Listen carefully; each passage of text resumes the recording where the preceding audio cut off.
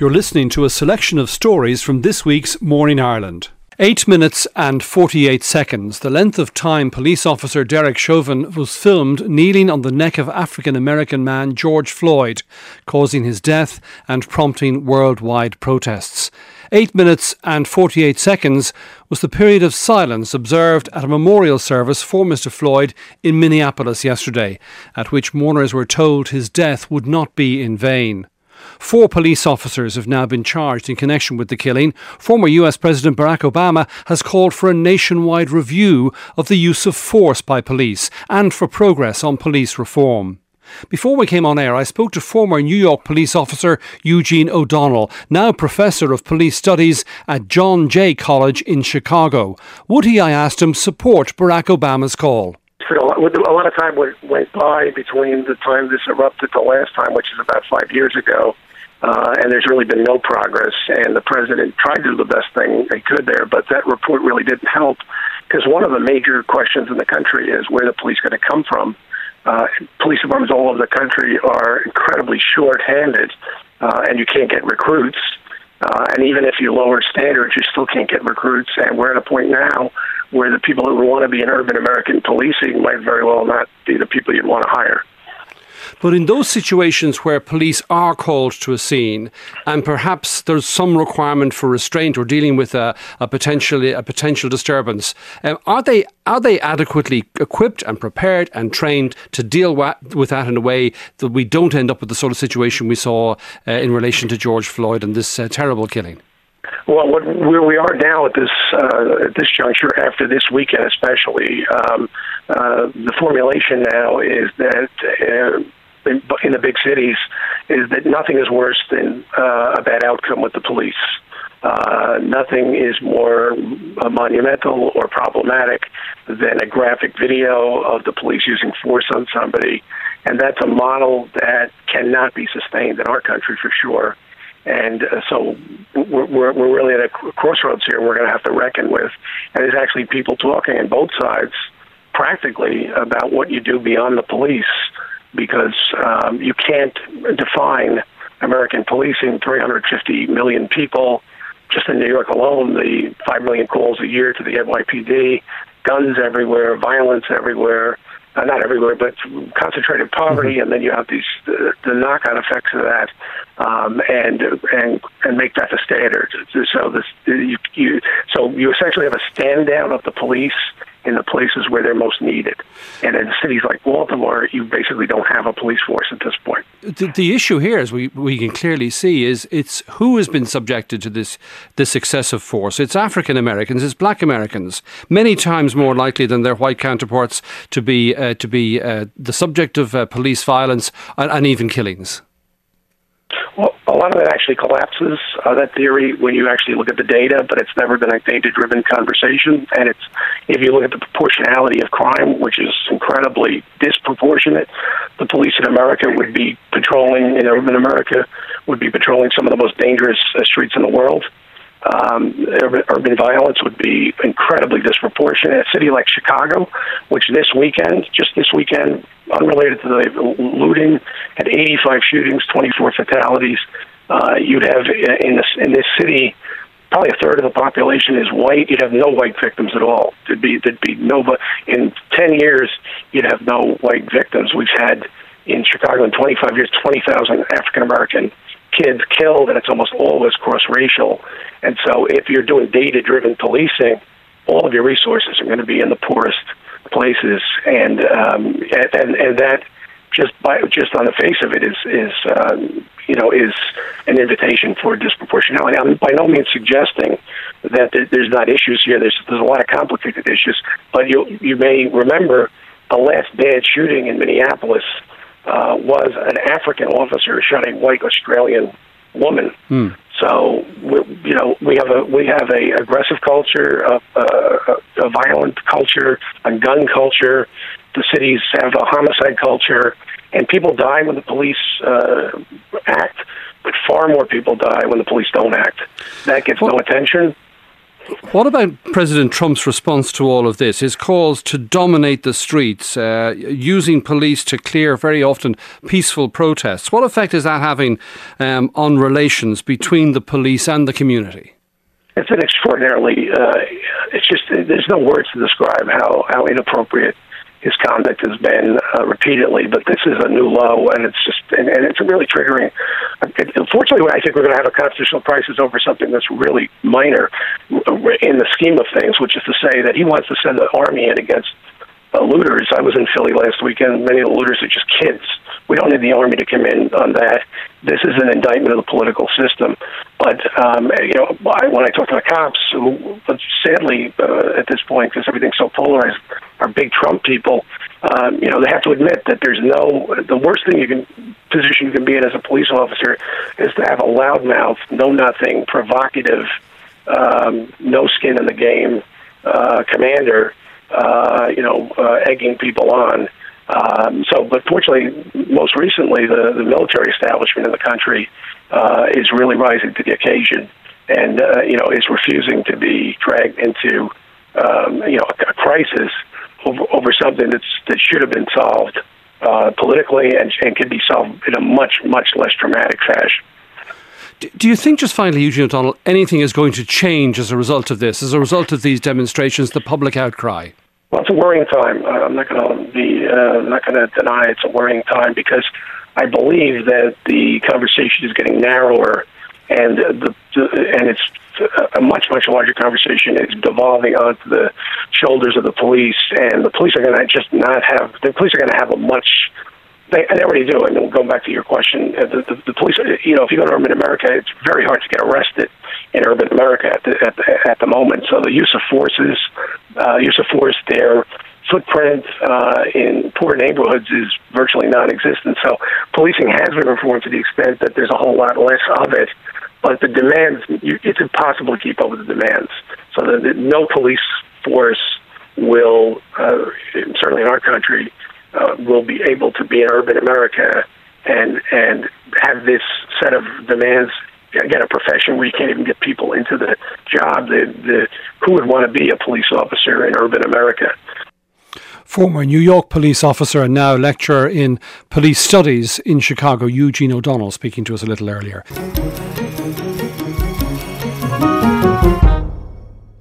We're going to Cork next, where, as Pádraig was telling us in the paper review earlier, there are reports of big house parties in houses near the university over the weekend, described by local residents as Magaluf or J1 style house parties. Residents described scenes of mayhem on Saturday as long queues formed outside off licences, large crowds roamed the streets and public greens drinking alcohol before several house parties started in rented properties later. Catherine Clancy is chair of the Magazine Road Residents Association. She's also a former Lord Mayor of Cork. Catherine Clancy, good morning. Good morning, Gavin. What happened? Well, I suppose, Gavin, first of all, what we witnessed in our area in the last 3 or 4 days is a major civil disobedience at a large scale. What we have is hundreds of students who've moved into the area and into rented properties in the last 4 or 5 days. And what we have is house parties, drinking in the street, and, as I say, just very, very frightening to the residents that live here. We live very close, Gavin, to the Cork University. We live close to the Bonds Secure Hospital, but we also live very close to the UCC. And over the years, we've lived very much in our community, with students always being part of our community. But the universities are closed at the moment, and things have been kind of quiet. But in the last three or 4 days, we've had hundreds of students moved in. And what we're residents, we're just usually frightened. What we've seen is, I suppose, landlords, students, young people and their parents given two fingers to the law of the land, 2 fingers to the HSE guidelines on COVID-19, 2 fingers to the frontline workers, 2 fingers to this community, and 2 fingers to the communities that they're going to be going back into when they do go home. And what have they been doing? What have you seen? Well, I suppose they're drinking in the street, that's one thing. But what has really frightened us, and concerned us, particularly, I suppose, listening to Professor Sam McConkey there this morning, is the house parties. We've had house parties on a large scale. We had 3 houses here on Thursday night that were emptied by the community guards, and we have fantastic community guards. But for the community guards, it's just beyond their capabilities at the moment to deal with what we're dealing with. And we've had 3 houses on, that's just one street now, on Thursday night that were emptied with about 50 young people coming out of each house. And they were not social, they were drinking, partying, and it went on for a number of hours. And then the day after, as residents, we called those houses saying maybe they're sober now, we'll talk to them, and no good. Actually, physically, on Friday night, we as residents had to stop those parties, starting again by just standing outside the properties and not allowing them go in. Catherine, when you say that people have moved into properties in the last few days, so they weren't living there already, no? No. And I mean, what they have done, like, first of all, is we held a peaceful line going along, walking along the footpath yesterday of the residents in the area, just raising our concerns about what's happening in the area. Like, what we have is these people, young people, who have moved in, who have no reason to be here. We're asking, why are they here? They, first of all, have broke the 5k kilometre travel. They are not here for essential services. They're here for no other reason, only to party. And look, what we have to say as well, Gavin, is like, their parents need to think about what they've done. I understand it's been a difficult number of months for everybody, and I suppose, everybody needs to get out from each other's hair, and, the young people needed to get out of home. But they can't do it. We as residents so Catherine, here just to be clear, you don't think that they're just there for the weekend? You think they're going to be there for the summer, yeah? No, they've moved in. We've talked to the landlord, and I got one landlord say to me, look, Catherine, they're just getting out of their parents' hair. They were supposed to go to Canada. They're not going to Canada. They were supposed to go on the J1s. They're not able to go on the J1s. They're supposed to go on that summer holiday. Like, we have them from leaving cert age upwards. The houses are full. And, it isn't that the landlords need to examine their conscience as well, If we have an upsurge in the virus in the next couple of weeks, all these people need to think about what they're doing, and what they have done in allowing these houses to be filled. Like, a lot of these houses, Gavin, are in the best of times, they're not great accommodation. There's one house up for me, it has 5 people inside it, 1 bathroom, some and landlords are still at this day and age offering shared bedrooms, But look, the big thing is the house parties and our concerns around the spread of the virus. Catherine, thanks for talking to us. Catherine Clancy, Chair of the Magazine Road Residents Association in Cork. Catherine's also former Lord Mayor of Cork.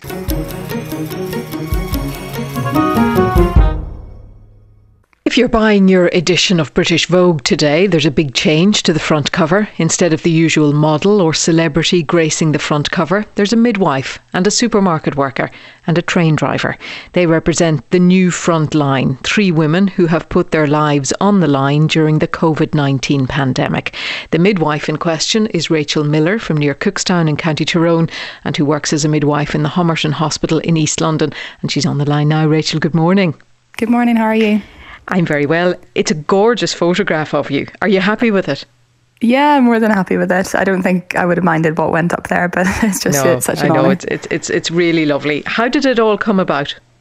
So I was just doing a normal shift on labour ward, caring for a labouring woman, and I came out of the room to get something, and Jamie, the photographer, was there, and he just took photos of everyone on shift that day. So all we knew was that Vogue was doing some sort of feature on key workers during the pandemic, but we had no idea that there was potential for it to end up on the cover. So I heard a couple of weeks after that they'd chosen my portrait to go on the cover. And what did you think? I didn't believe them at the start. It's not something you ever imagine would happen to you, so it was a bit surreal. It still is. Yeah, absolutely. And no time for hair and makeup. All done very naturally and very much on the front line of your workplace. Yes, exactly. Why does this matter to you, Rachel? Why does it matter for everyone that yourself and the supermarket worker and the London Underground train driver are on the front of Vogue this week? There definitely has been a shift in who Vogue kind of portray as role models, and the fact that they've put 3 ordinary people on the cover instead of a model or a celebrity for this issue. I hope that it's a reminder to people who see it that everyday jobs can make a difference. You don't have to have a huge following on social media or anything like that to make a difference. Will you talk to us a little bit about your work and how it has changed during the pandemic? Yeah, so I'm a community midwife, and that means I do antenatal clinics face-to-face with women, the whole way through their pregnancy, and then postnatal home visits after they've left labour ward with their newborns. And a lot of the appointments have changed to be over the telephone instead of face-to-face, which I think is really hard for the women and their families to get used to, because there's just not that same level of support. We're trying our best to make them feel supported and put in things in place so that nothing is missed, but I think there's a lot of anxiety around it, so there's a lot of reassurance needs to happen for ourselves and for them, because I think if we come across as very anxious, it kind of radiates onto them. Did any of your mothers have it? We have had quite a few women, yeah. It's all quietened down recently, but at the height of the pandemic, we had quite a few people on labour ward and in the community, but we still had to go and see them because there's certain things that need to happen throughout the pregnancy or in the first few days of a newborn's life that we have to offer. So regardless of whether they were suspected or a positive result of COVID, we still had to go in. But you were okay? You didn't get sick? No, I haven't yet. Oh, that's good. Yeah, I mean, it's a very worrying time for you and your family and all involved on the front line. And I just thought, in recent months, your colleagues in Northern Ireland had to go on strike many days in the rain to protest, to look for a few more pounds to their salaries. What are you expecting after this, Rachel? Do you expect your role and the role of others on the front line to be valued properly when it's over? I hope so. I think in maternity we've been very fortunate in that we get a lot of love and recognition purely for the nature of our job. We're involved in a really momentous time in people's lives, so they often remember that, and there is a lot of thanks in it. But it's really nice to see roles in the NHS that maybe previously weren't as recognised before, not recognised, but not as much appreciation shown for their department, to get that recognition this time round. And I know the CLAPS is going to end or already has, and the free meals, that's not going to continue forever, but I just hope the kindness that's been shown and the patience with the NHS whilst we get used to this pandemic and make so many changes, I just hope that continues after all of this ends. Absolutely. And just finally, will there be a big run on British Vogue in Cookstown in Coke in Tyrone today? I'd imagine so, yeah. I'm imagining my mum will probably be at Tesco tomorrow buying all the copies she can find. Absolutely. Rachel, it's lovely talking to you, and thank you very much indeed for joining us on the programme this morning. Thanks That's so Rachel much. Miller, midwife and Vogue front cover star. She's on the front cover of British Vogue, which goes on sale from tomorrow.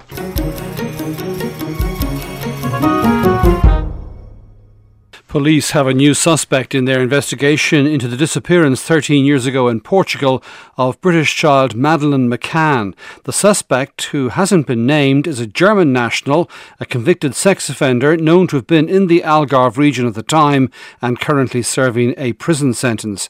Madeleine McCann disappeared from her parents' Algarve apartment in May 2007, shortly before her 4th birthday. Sky News correspondent Enda Brady has more on this for us. Enda, what can you tell us? Morning, Brian. Well, this man hasn't been named, but we know he's 43. He is a German national. He is a convicted paedophile. He's currently serving a prison sentence in Germany. But Portuguese police and British police are very interested in him in relation to the disappearance of Madeleine McCann way back in May 2007. Now, apparently his name was given to Portuguese police on the 10th anniversary, which was 3 years ago. So what we know about this guy is that he had been living in a ramshackle old farm building on a very remote hillside above the beach at Praia da Luz, which he left that property about a year before Madeleine's disappearance, but he seems to have stayed in the area. He had a Volkswagen camper van. He also had a battered old Jaguar, and police, while they haven't released his name, they are looking for information about those two vehicles. They've released pictures of the vehicles. They say that he was definitely in Praia da Luz on the night of Madeleine's disappearance. He took a call on his Portuguese mobile. They've released the mobile number, and they've also released the number that called his mobile, and that call lasted for precisely half an hour, and it was in the run-up to the hour that Madeleine vanished. So police are very, very keen to gather more intelligence about this man, more information about his movements on the night. And I think what makes him suspicious is that the very next morning he re-registered one of those vehicles in the name of someone else and basically vanished. So German police are looking for more information, Portuguese detectives, and indeed detectives here in London as well. And I suppose it's a measure of the scale of this investigation that something like 600 people have been come to the attention or been regarded as of some significance, and the emergence of this individual followed an appeal in just in 2017 on the 10th anniversary of the disappearance. Yes, his name was given to detectives on the 10th anniversary, and Portuguese police, we understand, have been speaking to people in the area. This guy apparently did stand out. His driving was appalling. He always seemed to have an angry demeanour about him, and he was known in the area. What police know is that he was definitely in Praia da Luz on the night of Madeleine's disappearance. This phone call, for whatever reason, has flagged up as suspicious. Half an hour phone call in the run-up to Madeleine's disappearance, and then the re-registering of the vehicle the very next morning. So detectives desperate for more information.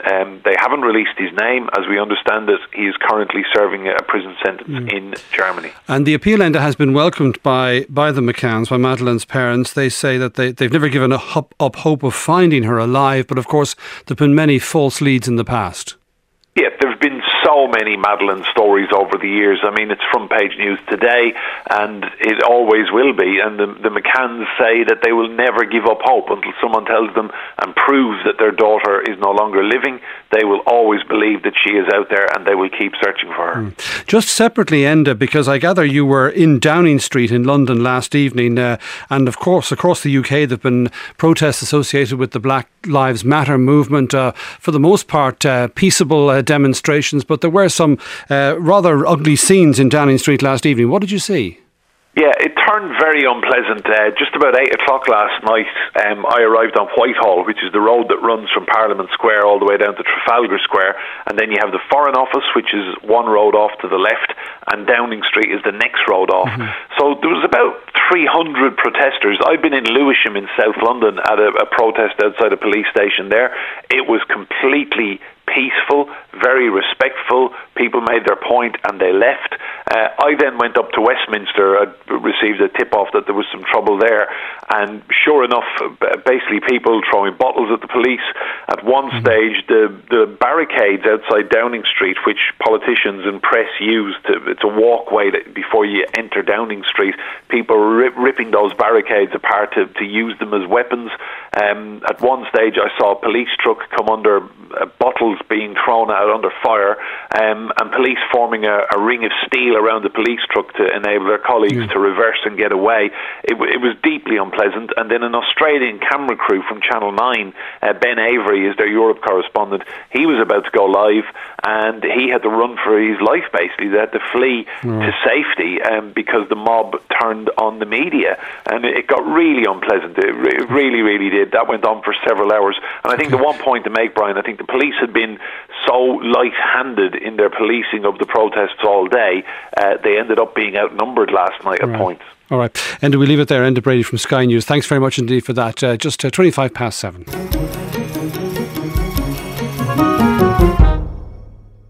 Education Minister Joe McHugh has said his department is looking at plans to open summer schools for children with learning disabilities.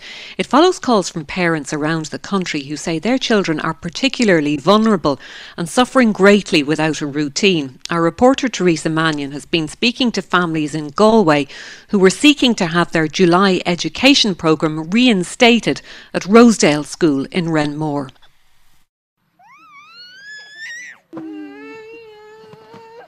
Zoe Hines is 8 and Manus McNamara is 7. Both attend Rosedale School in Galway City. Now that routine is gone and these kids aren't coping, neither are their parents. Lorraine Tuck is struggling to keep going.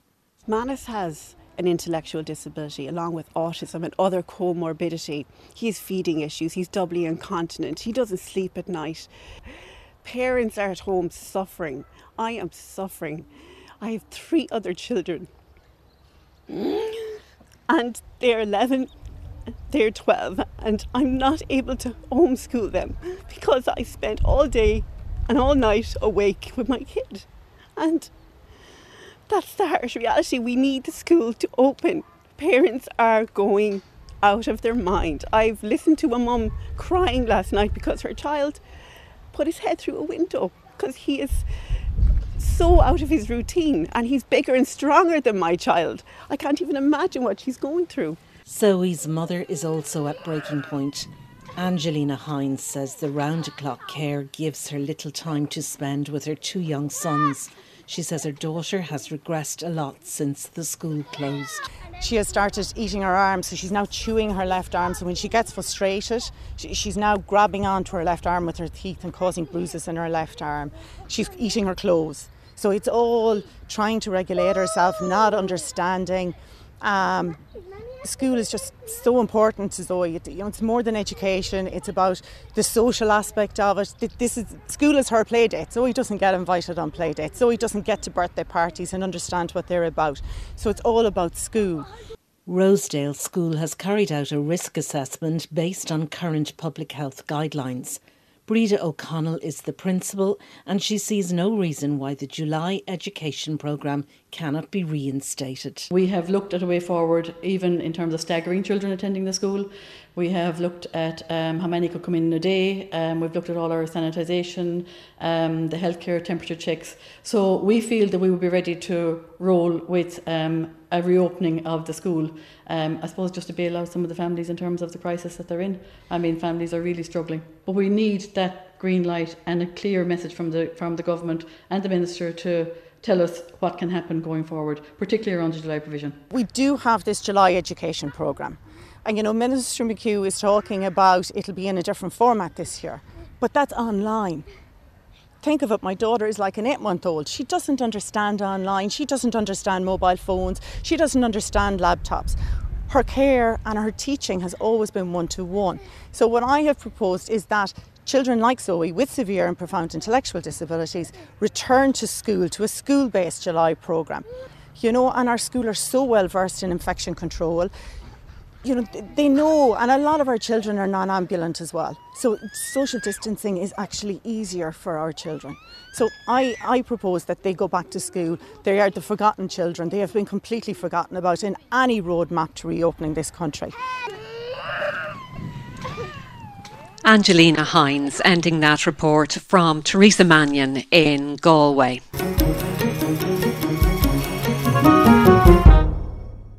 The temperatures may be about to drop today, but there's little sign of heavy rains that will reduce the likelihood of a hosepipe ban being introduced, as we were told on this programme yesterday by Irish Water. Dr Tom Collins, the chairperson of An Fóra Uisce, the Water Forum, has said it has consistently drawn attention to the lack of resilience in our water services, particularly in Dublin. Professor Fiona Regan is director of the DCU Water Institute and has been keeping a blog on water and water resilience since COVID restrictions started. Professor Regan, good morning. Good morning. You've been tracking water levels since about mid-March. What have you found?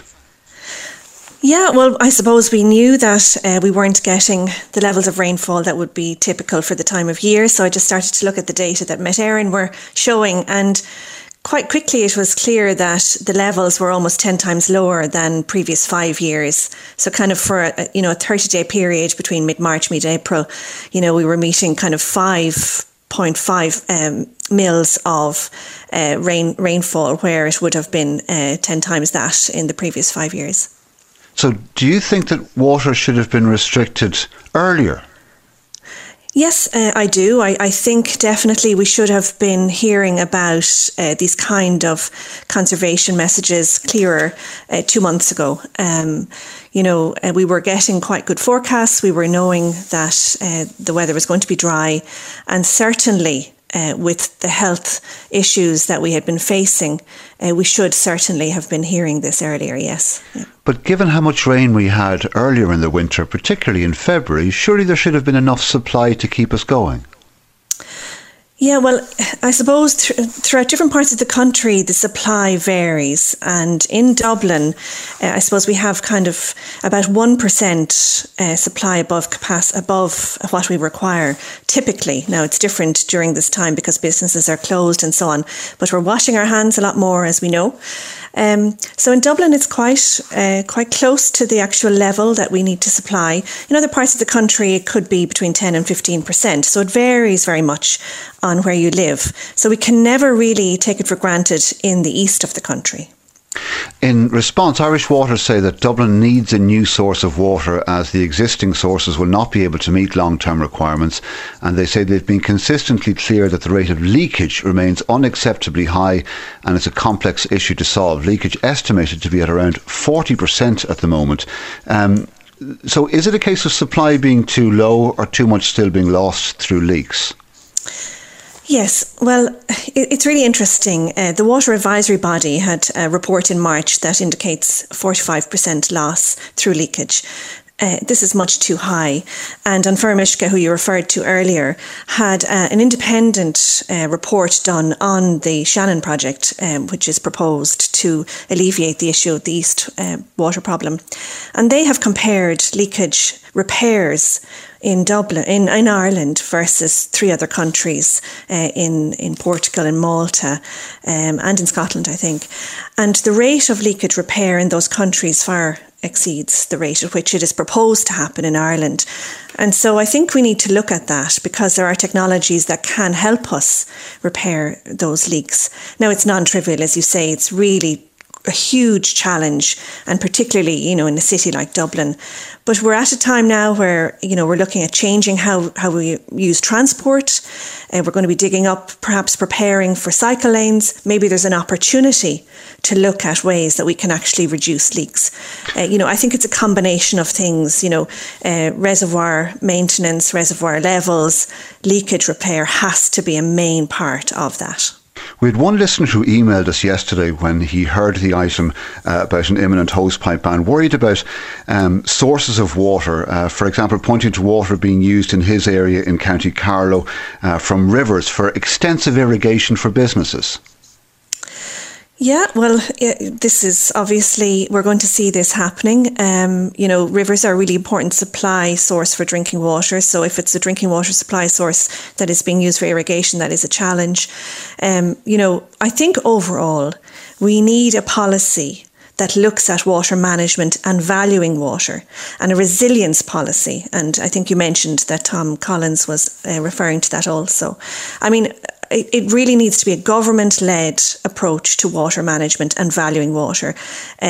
For sure, people are going to be using rivers right now because there's such a drought.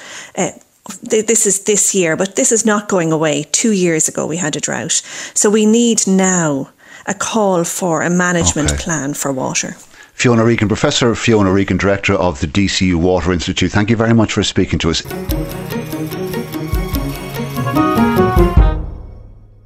Well, we're going to Sweden next, where the country's chief epidemiologist has admitted that they should have done more to combat COVID-19. The country of over 10 million people did not impose a general lockdown in the way other countries did, and it now has one of the highest death rates from the virus in the world, at just over 4,500 deaths. Anders Tegnell said that if they were to do it again, the new approach would be something between what they did do and what the rest of the world has done. His approach, which was followed by government, has been criticised by fellow scientists. Cecilia Söderberg-Naukler is Professor of Microbial Pathogenesis at the Karolinska Institute in Sweden and was one of over 2,000 academics who signed an open letter urging the government to implement stronger measures. And she joins us now. You're very welcome indeed to Morning Ireland. What do you think of what Mr Tegnell has now said about the approach? I think it's very good that he has come to his senses and reflected over what we have done in Sweden and seen what the results were from that strategy as compared to other countries who's done a more stricter lockdown. I think, though, that Mr Tegnell is not completely agreeing with that. He's retracted from his view that we have done a wrong thing, that many things that were different are actually not on the positive side that he has discussed after his statement on that they should have done other things. Yes, he did broadly then back up his original strategy. I heard him being interviewed on the BBC World Service last night, and he said that they could have saved more older people's lives in care homes. Do you agree? Absolutely, because I think that even though it's an excellent strategy to protect the old people, we need to have a plan to be able to do so, and there was no plan. There was not enough safety equipment, there was not recommendations on how people should go to work, there were no testing either of personnel or the people that live in the elderly homes, so there were many things that were not prepared for a plan that we should protect people, because if you don't have a plan for how to not get the virus into these elderly homes and not protect the ones that are there through safety equipment, there is actually no way to do that.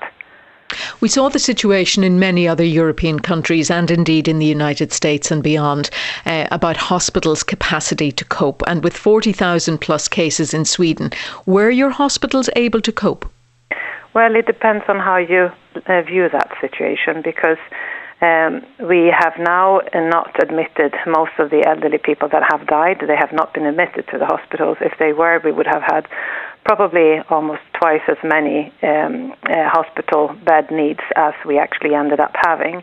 However, the strategy that we have used in Sweden has, as many has reflected over, done better than we were afraid that it would do. So that means that the social distancing level has actually helped better than we feared that it would do, which means that we have flattened the curve in a way and kept people on distance, and many have been working at home. So even though this halfway measurements were done, I think that we actually did better than we foreseed. Okay. And what in your mind still needs to happen in order to reduce this death rate? Well, first of all, we need to test. We need to contact trace, which the authority have not done since the second week in March, because they kind of lost control already then.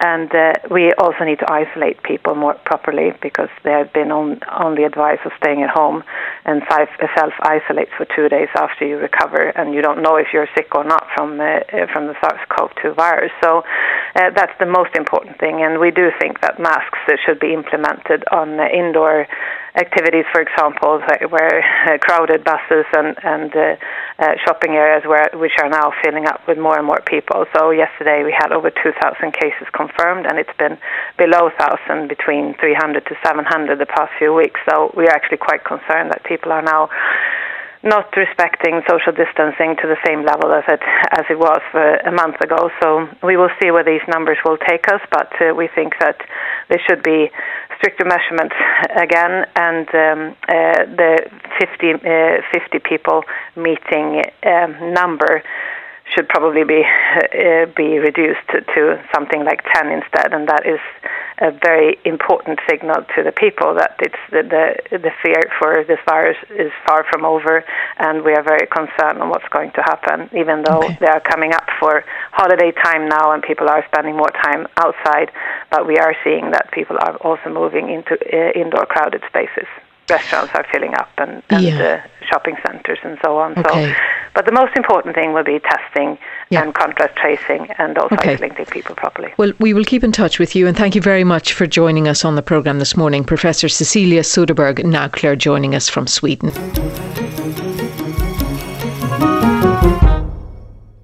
The Immigrant Council of Ireland is today reporting a big increase in the number of people using its helpline last year. The organisation says it answered some 5,000 calls during 2019. That's an increase of 1,500 on the previous year. Brian Killoran is the Council's CEO and he's on the line now and can tell us more. Very good morning, Brian Killoran. Thanks for talking to us this morning. So what's driving this big increase in calls during last year? Who's calling you and why? Well, we, as you say, experienced a significant increase in our calls last year, which has been maintained this year, albeit we are working in different circumstances because of the pandemic. I suppose what drives the people coming to our service is access to justice, essentially. People looking for information about how to navigate our immigration system, how to get from positions of being students into positions of being workers, how to get to a more permanent and secure immigration status. But also family plays a huge part in it. It's about family reunification, how people can get spouses into the state, what their rights are when they get here. We have a slightly opaque immigration system in Ireland, a lot of which is based on discretion. So the policies are there, but it very much varies based on the person making the application. And there's not a lot of legal rights and entitlements. So in those circumstances, it's very hard for people to know what will happen when they make an immigration application. And we try to help them to navigate that process through our helpline and through our legal services. And are you finding yourself taking calls both from people who are here already and involved in the process of with the department, as well as people from living abroad who want to move here? The vast majority are people who are here in Ireland. So they've made Ireland their home and they're looking to get, as I say, to a more secure status, or trying to find out what the implications are of their immigration status on other things. Like, what does it mean for my education? What does it mean for my social welfare if I need it? What does it mean for my employment? So it is predominantly people that are here, but it is also people that are looking to come here as well. We've taken calls from many countries around the world, sometimes from Irish citizens as well, who are returning to Ireland and bringing spouses and partners with them, wondering what will happen to those spouses and partners when they get here. You've also been involved in recent times in an initiative to counter racism, which obviously is very much in people's minds at the moment with what's been happening in the United States. And in your particular initiative has focused on public transport and the public transport system as an area where people just integrate a lot and provides an opportunity to confront racist attitudes. Absolutely. Well, I suppose the day-to-day work of our anti-racism work is supporting victims of racism. So we do provide a support service for people who can contact the organisation and get support if they've experienced something, try to find out how they might remedy the situation they're in. And sometimes it's just emotional support, having somebody to talk to, having gone through something quite difficult. But every year then as well, we work with the public transport providers across all of Ireland to do an annual campaign. And public transport's a great place to do that because it's a real source, a real point of integration for all of us. Everybody uses public transport every day, or to a large extent at least, or in normal circumstances anyway. And it is a place where actually the staff are quite diverse and the users of public transport are quite diverse. So it sends out a message, first of all, that public transport does not tolerate incidents of racism, but it also gives us as an organisation the opportunity to say, and if you do experience something, come and get some support, because the only way we'll resolve these things is by working in unison together and giving a space for people to actually talk about what's happened to them, and actually give providers like public transport providers the opportunity to push back and say, you know what, as a public space, we don't tolerate this either. And just one last question about current circumstances. I think people will perhaps expect that many of those in the migrant community are working very often in frontline occupations, and as a result perhaps are at greater risk during this pandemic. Is that something that's been coming through as well? Well, the vast majority of our calls on our helpline at the moment are COVID-19 related, and they come from people from a migrant background who are working largely in essential jobs in the healthcare system and in very important places within Irish society. And the impact on them is significant because largely a lot of the time their immigration status is quite fragile and they're wondering what the impact of that will be. So for us, that does highlight, first of all, the significant impact of migrants to Irish society working in very key sectors, but also our need to support them, to reform our immigration system, to make sure that we are supporting them adequately, to give them security. Ireland is their home and they need to stay here. But also in the broader scheme of things, we have to address integration, we have to address anti-racism, we have to have a national plan to make sure that people from a migrant background in Ireland are provided with the appropriate supports, that if they experience things like racism, we're prepared for that. We're not just reacting to it, we're planning ahead for it. Brian, thank you very much indeed for talking to us this morning. That was Brian Killoran from the Emigrant Council of Ireland.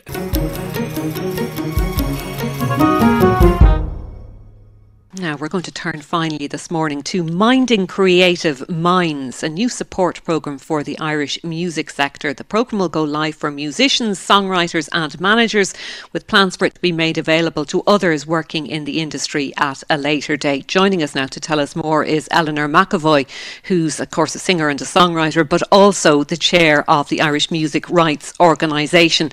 Eleanor, tell us about this initiative. What does it involve and why is it starting now?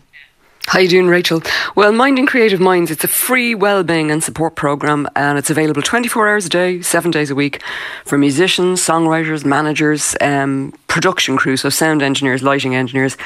And it was supposed to be we were supposed to be getting it together by the end of the year, but we actually tried to bring it forward with the current COVID crisis, because I think this is a really, really difficult time for a lot of creative people, and we wanted something for them. So yeah, it's kind of a small step in the right direction. It has been a difficult time. I mean, it's probably fair to say that musicians were almost the first to lose out, and they'll probably be the last to get their livelihoods back. Absolutely. I mean, I came off stage in Melbourne on the 12th in Australia on the 12th of March, and I don't know when I'm going to get back on stage again. We were the first people to having to stop working, and it looks like concerts are going to be the very, very last thing to get back together. I mean, to be honest with you, the music industry is difficult at the best of times, you know. It's an odd way to make your living. And I think creative people have a particular set of stresses, if you like. Hugely, the financial thing is always a huge thing for creative people. You know, you don't have that money coming into your bank account on the same day every month. You don't know how much is going to come in every month, and that brings about a very particular set of stresses. Creative people, by their nature, they tend to be internally motivated, but you know, we live in a world that gives external rewards, so there's an element to which we don't kind of fit in the world. So the idea of this is it's not just going to give extensive counselling, and even there'll be a sort of it will also give information on legal issues. It'll give financial advice. So in other words, you could get on and say you need financial advice about XYZ, and they'll say, okay, an accountant's going to call you back, and you could have 30 minutes free with an accountant. It'll give career guidance, life coaching, and a whole range of really practical support, as well as psychological support. And how then do people contact this service? Well, there's 3 different phone numbers. There's a phone number for Ireland, which is 1-800-814-244. There's one from Northern Ireland, 0800-0903-677. And there's also one internationally if you're on tour. You know, as a musician that tours a lot abroad, I really think that's so important that you can reach out, 24 hours a day to somebody back home who will understand the particular situation you're in. So that's a separate number as well. All of this information is on the website, the mindingcreativeminds.ie website. And will all of that be available from today?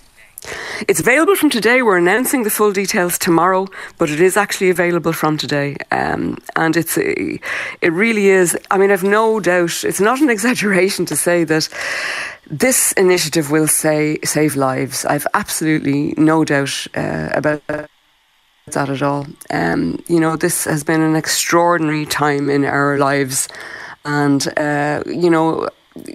91% of respondents from the first fortnight survey that they brought out said that 91% of respondents said that they experienced anxiety, depression and mental ill health, and 95% said that there was a need for a dedicated mental wellbeing support programme. It really is hugely needed, and I think that the practical advice, as well as other kind of psychological types of advice will be hugely welcomed. I should say that, it's put together by Dave Reid, and he's an amazing guy. He does the Choice Music Prize every year, but he also has an MA in psychotherapy. But it's being funded by First Fortnight, which is his organisation, but also by IMRA, by IRMA, by a whole lot of music industry partners. Well, listen, as you say, it sounds as though it's very much needed. Eleanor McEvoy, thanks indeed for joining us this morning. You've been listening to a selection of stories from this week's Morning Ireland.